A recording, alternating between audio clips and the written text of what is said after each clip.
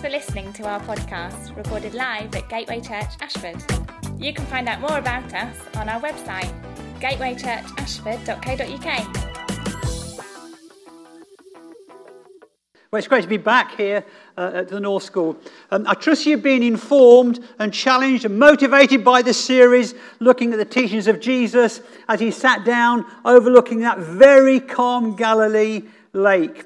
It sounds idyllic when the sun is shining, but the topography of the area of Galilee is staggeringly hilly.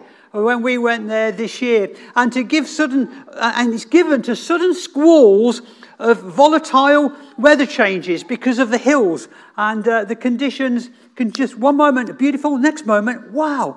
We were walking through Jerusalem, some of in the Christian Quarter, and there were these narrow alleyways, and we were just walking along. We just had a coffee, Sue and I, and all of a sudden, from nowhere, there's a sound of a rushing wind. It's a bit like Acts of the Apostles. I got excited for a moment, and I turned around, and it was just a wind that blown up, and it lifted this 3-meter wide marketplace umbrella, and it had a huge long pole on it, and it flew all the way at Sue. And she wasn't even aware. So I grabbed hold of her and I pulled her to one side, and this long pole with an umbrella on it just hurtled by her. And I do believe it could have threatened her life. Just one moment, everything is fine. Next moment, bang! And your life's in danger. And the other thing about this terrain in that part of Israel is that it's prone to sudden floods. They're flash floods, and from the high hills into the ravines and onto the plains. The bottom of these ravines look beautiful in the summer. You've got palm trees and it's all glorious. But all of a sudden, they can turn to torrents of river. I YouTubed one of these videos where it shows how a dry riverbed can quickly be overwhelmed with torrents of storm water. Even the cameraman had to leg it out the way because of it, just the impact of it. Now, Jesus, having spoken about being salt and light on this Sermon on the Mount, where you work and live, dealing with the dangers of outbursts of anger, warning against adultery, not just of action, but the heart to lust, divorce, note the no-fault variety coming through now, teaching about revenge, loving your enemies, giving to the needy, how to pray effectively, not letting bodily appetites rule you, fasting, honouring God with your money, keeping a right balance with possessions, not judging others, thrown in for good measure, a few warnings, proclaiming the spiritual stuff that coming out of your mouth, but having hearts that do not do the will of God. So that's a summary of the Sermon on the Mount when he stood there. And he concludes with these words as he resounded out to the multitudes of ordinary men and women and kids who wanted to know how to live this extraordinary life they had observed coming out of Jesus. So here we go. Matthew 7 verses 24 to 29. Jesus therefore said, "Therefore if everyone who hears these words of mine and puts them into practice is like a wise man who built his house on the rock. The rain came down, the streams rose, and the winds blew against and beat that house. Yet it did not fall because it had its foundations on the rock. But everyone who hears these words of mine and does not put them into practice is like a foolish man who built his house on sand. The rain came down, the streams rose, and the winds blew, and boy, do they blow in that part of the world, and beat against the house, and it fell with a great crash." Now, following Jesus and applying his teachings are not in the same league as horoscopes. I want to say that. Actually, Jesus' teaching is in league or hand in glove with the Father's heart. That's his teaching comes from the Father. And conversely, horoscopes are in league or hand in glove with you-know-who, the enemy. So we don't have to be doing that if we're followers of Jesus.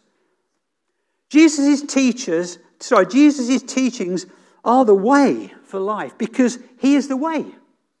Jesus' teachings are truth because he is the truth, capital T. And his teachings are life, because he is the life. So to find the way, the truth, and the life you are looking for, and I hope you are, then build your life on embracing what he said. Have you got that? Build your life on this. Sue and I spent the most enjoyable evening this Thursday with Colin and Pat, who attend the Riverside. They're based out of Aldington. Some of you will know them. Colin is a retired builder, and he had every right to enthusiastically to show us around all the extensions he'd done to his house, windows moved, doors put in there. It's not just a house, it's a home. And I thought to myself, this man knows how to build well. As the evening came together at the end, the four of us had spent a wonderful time praying together in their front room, arms outstretched, tears in eyes, literally encountering the Father's presence. And as we sat down chatting, they recounted some of their life's journey. Much joy. I think it's 54 years of marriage, give and take a year. They're given to hospitality over these years. Meals to prisoners. I didn't know there was an open prison at one time at Aldington, but they would have prisoners for the lunch on a Sunday to their meeting, have them back to lunch. Prisoners. They put up guests from Romania, hosting guest speakers, ministering to local churches, telling hilarious stories how to make do with little, even sharing maternity dresses because you haven't got 2 pennies to rub together. Do you remember those days? Many you won't remember those days, but there were days when we had to make things go a long way. Feeding others, always doing well, always doing good, serving other people. And I thought, this man is more than a builder of bricks. They are both living 3-dimensional examples of putting into practice the building of their lives on the rock of Jesus' teaching. But they also describe the many storms that had hit them that would submerge others. An overpowering freak gust of wind on a French motorway as they were towing their caravan down through France, and it was a freak gust of wind, and it blew the caravan off the motorway, and before their rearview mirror eyes, the caravan was smashed to bits. They'd been looking forward to this holiday, but they had to cancel the holiday and go back home. That would sink some people, but not this couple, because they're building their lives and their marriages and their family on the rock of Jesus' teaching. Colin was used to climbing church steeples with high ladders as part of his job. But one day, don't know what happened, but he fell down the stairs at home. He broke his neck. He was in hospital for 5 weeks while 2 metal rods were placed in his neck. And the doctor said before he had the operation, you might not survive this. But he survived it. A freak thing happened. Overcoming life-threatening illnesses.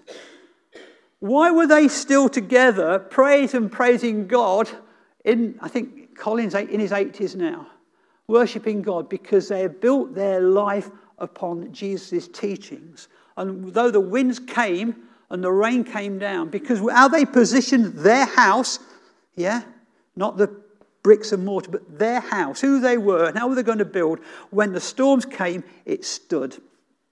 And I'm glad we've got heroes and heroines in our church like that, haven't you? Because we need older generation to show us who have gone through that it's possible to keep your eyes on Jesus when you lose your caravan, you lose your holiday, you lose your health, your life's threatened, and you still keep giving and giving and giving. And they are happy, they are blessed to be a part of this church. You know, it's simply delightful to see a multi-generational church family emerge here. It's precious. It's one of the Father's ways, Heavenly Father's ways of passing on the inspiring role models, huge amounts of wisdom, love and prayer to the next generation that's coming through. The opportunities for this emerging generation, and some of you are sitting here this morning, it's awesome for you. You know, when they talk on radio about the 70s, I remember I like the 70s music. I only can dance the 70s way when I go to a wedding disco. I can't dance any other way than the 70s. The 80s, I forgot about the 80s. The 90s, I don't know what they're on about. But the noughties, I said to Sue, why do they keep going on? Why was that generation so naughty? She said, I don't know what you're about. I said, well, it says the noughties. This was last week. She says, it was the noughties, the noughts, the millennium. Oh, that's why they call it the noughties. I thought they'd identify as a really naughty generation. I'm getting old. But you have got an amazing opportunity, this next generation coming through.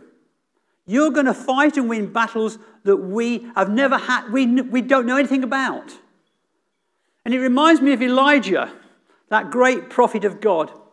How he raised up, he called that young Elisha, the next generation of prophetic ministry, to follow him.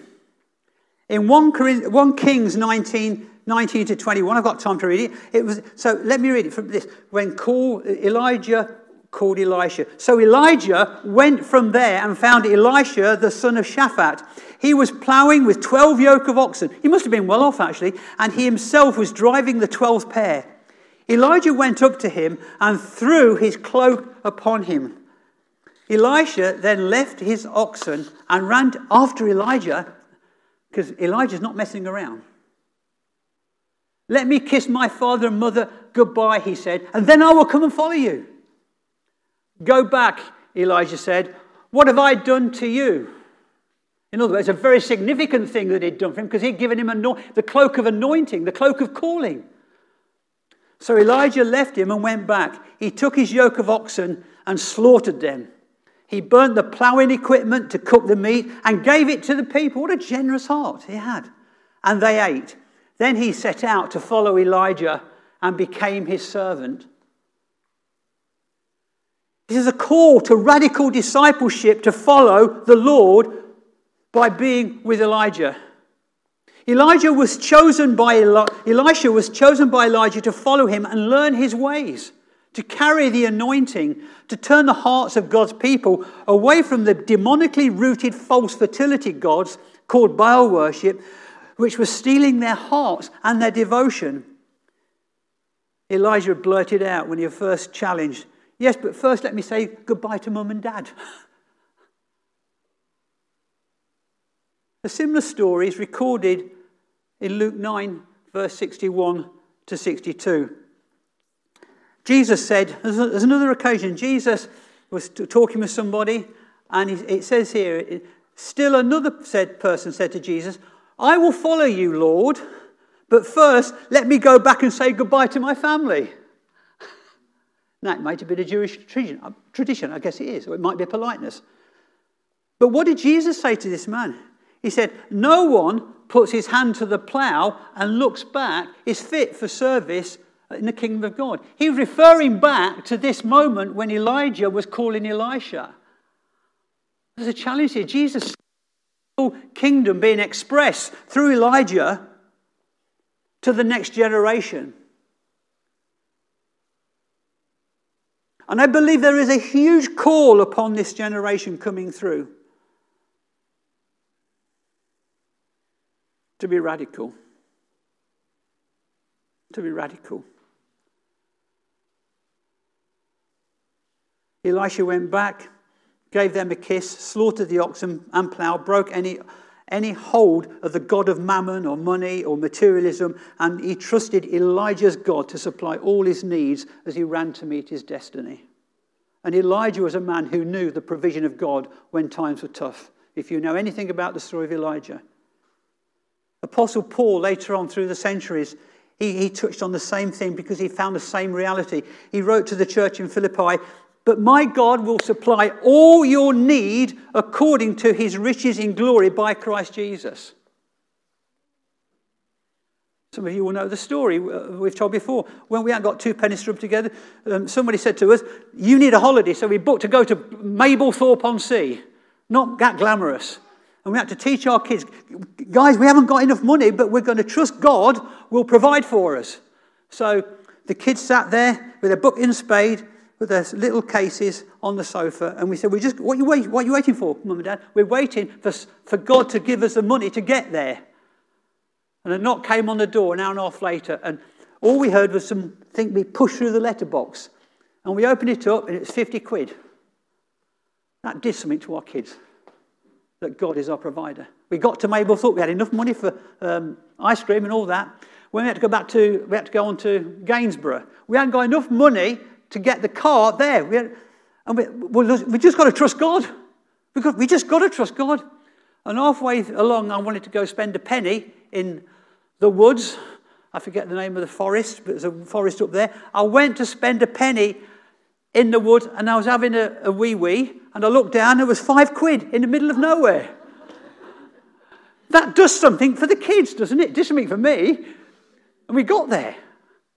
And Sue's dad gave Sue a fiver, as he loved her, and shook her hand. And we got back to Loughborough. They're exploits, yeah? You will find that God, the God of exploits, is the same God as he was yesterday, today, and forever. He's a supernatural God who can provide for us, but it's a challenge. There is a challenge facing us all, but particularly the millennial believers, because the time is coming, and now is, when this emerging generation will have to find fresh radical approach to handling wealth to fuel the resource, the ongoing drive of the kingdom, and resource in the local church. You're going to have to find it.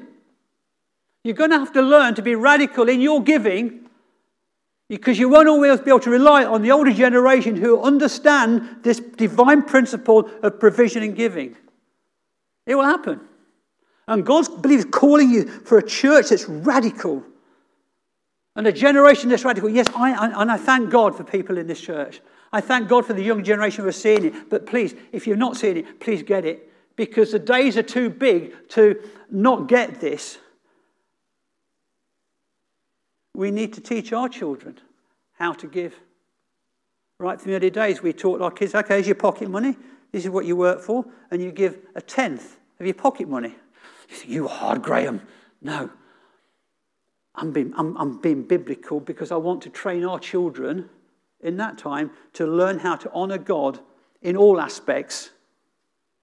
And when our kids grew up, the first thing, not a deal, we just do it. Just give, honour God with our finances. Because there's a growing sense of entitlement. You see, you cannot be my disciple, Jesus said, unless you deny yourself. It's not a day for followers, this is a day for disciples. All true righteousness begins by accepting the fact that we must serve somebody. No man can serve himself and the kingdom of God any more than he can serve money and God at the same time. True righteousness begins when we make a decision to seek God and do God's will rather than our own. An unknown quote, but brilliant. You see, Elijah's radical stance was against the false prophets of Baal. It was awesome. He challenged, how many was it? 400, 300 false prophets of Baal? And he baited them. He said, well, I'm not going to tell you the story. You've got to read it. It's too long. But he made a stand to save Israel from this false teaching, this going after the false gods, so that the future destiny of God's people may be secure. Now, Baal worship simply represents the dark and depraved side of human nature. For example, Baal Peor was the god of sexual license and represented the sexually depraved inclinations of human nature. Molech and Baal of the child sacrifice. You see, Elijah's heir, Elisha, the prophet, continued the determination, it says, to end Baal worship. What shook me when people say, how did you get on in Israel? What impacted you most? It was the fact, when we looked around, so we're taken around to the archaeological sites, the Old Testament sites, where, okay, this place of worship to Yahweh was there, and next to it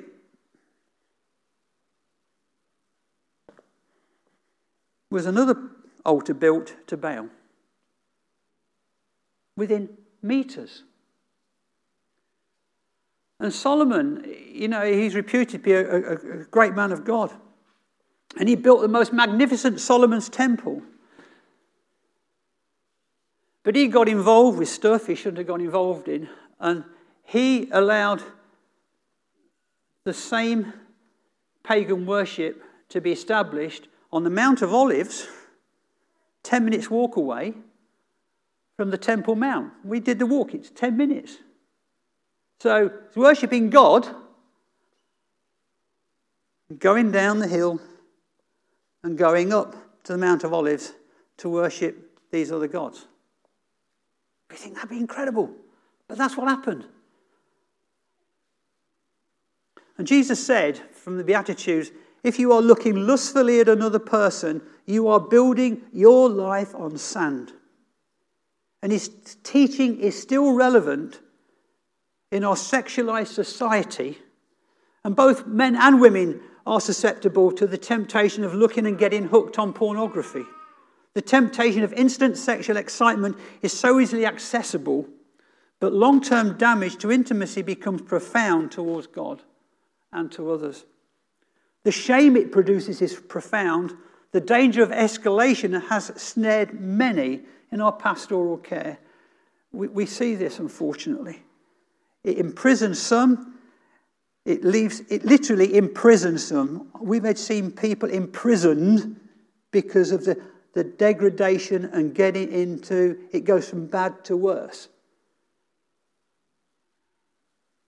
And it leaves relationships in marriages ruined. If you're beginning to build your life on this sand, stop, walk away and rebuild your life on Jesus. Jesus took your shame on the cross. So you don't have to live in shame. The writer to the Hebrews said this, looking unto Jesus, the author and finisher of our faith, who is for the joy set before him, endured the cross, despising its shame, and sat down at the right hand of the throne of God.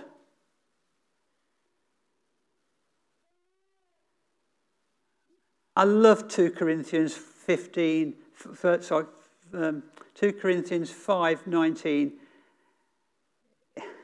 It said, God was in Christ reconciling the world to himself, not counting their sins against them. Isn't it wonderful? Isn't it a wonderful verse? Our hotel, if you can call it a hotel, where we stayed in Jerusalem the first 5 days of our Israel tour, it was by a bus station just outside the Damascus gate of the city. Then we got taken on about day 3 to see Golgotha and the Garden Tomb. Golgotha, we discovered, is behind the bus station, virtually next to where our hotel was. It's like, oh my word. Jesus was crucified in full public view outside the Damascus gate on the Damascus Road. That's what it's called, the Damascus Road. And now it's a bus station. And it says in the scriptures that people mocked him. He didn't, as the artist painted a loincloth for him to preserve his modesty. That's artist imagination. He was crucified naked for the world to sneer and laugh at him. And Jesus, it said, he despised the shame of that in order to win you and me to his love, to the Father. Beautiful. He dealt with the shame on the cross.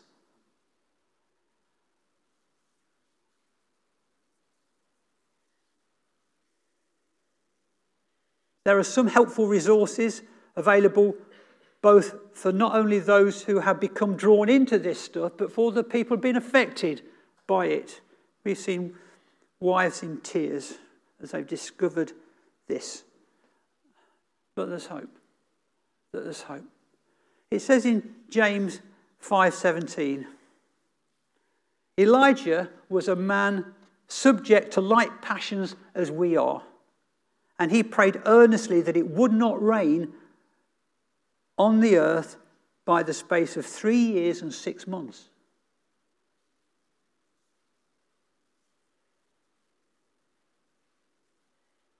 So here's Elijah. What he's saying it, he was an ordinary guy when he stepped down to take on the prophets of Baal. Right?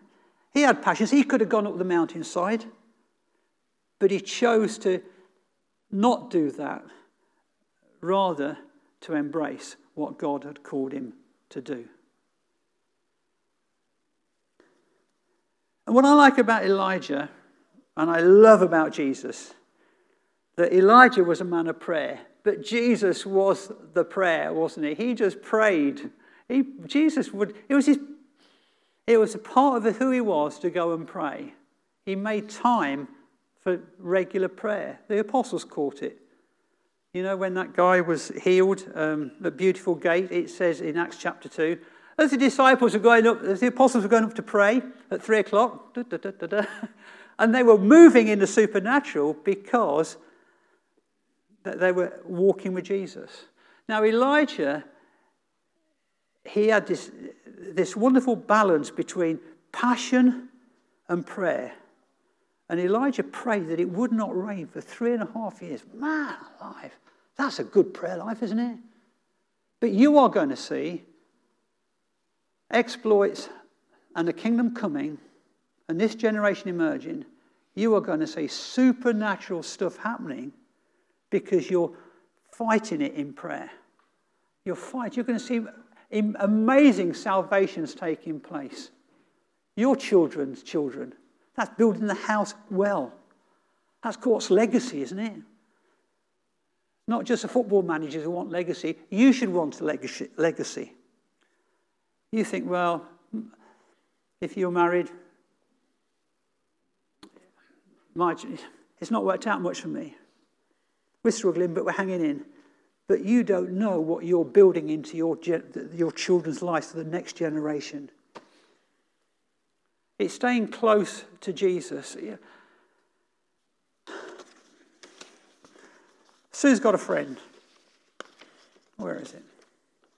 Sue's got a friend, single woman. She's 41, loves God, would love to be married and have children, but she had an ovary removed several years ago due to a cyst. This year, a large cyst on the other ovary raised concerns, and it had to have that removed and a hysterectomy this week. She would love to have children, love to be married. When she got the news that this was what was needed medically, how did she respond? This is Sue's notes because she got it from her. She went straight to Heavenly Father with lots of tears. She trusts God with her life and He allows what He allows. She knows she is a loved daughter of God and won't change the view. She spent time just worshipping with YouTube, CDs. She asked trusted friends to pray for her. She said she reminds herself that we are saved onto a battleship and not a cruise liner. Above all, she keeps herself close to Jesus by prayer and reading of the Bible, letting Him talk to her through it. You see, prayer, Jesus spoke on prayer. You know, he taught on prayer. He taught on prayer. Tim Keller, some of you will know, a famous teacher, Bible preacher, he said this: the infallible test of spiritual integrity, Jesus says, is your private prayer life. That's a spiritual test of spiritual integrity, your private prayer life. Now, you may be coming under conviction here, but don't come under condemnation, because that's been dealt with at the cross. But if you are convicted, acknowledge, I'm getting convicted. Do something about it. You know, I can't do that for you. Jesus has done everything He can. You see, the Holy Spirit helps us in our weakness, but He won't help us in our apathy. He said the Spirit helps us when we pray, the Spirit will help us in our weakness. And I find I'm weak in prayer. Yeah, I'm not strong in prayer. I'm just doing it. And I find the Spirit helps me in my weakness, but He's never helped me in my apathy. And that's where there may be a need to sort that aspect out. One of the greatest, John Piper, very insightfully said this: one of the great uses of Twitter and Facebook will be to prove at the last day that prayerlessness was not from lack of time. Oh, that had to hurt. It's so good, I'm going to say it again. One of the great uses of Twitter and Facebook will be to prove at the last day that prayerlessness was not for the lack of time. Look, if we want to build well, like Jesus, because he left a warning, he left a promise and a warning. If you build well, it will stand the test of time. If you build on sand, it could destroy. It could destroy everything you've built. I'd want to conclude, coming back to some verses I think Barney read out from Isaiah chapter 61. Because God is a God of all hope.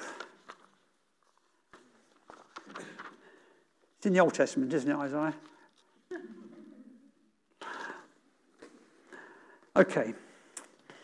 The prophet Isaiah is speaking about the forthcoming Messiah, Jesus.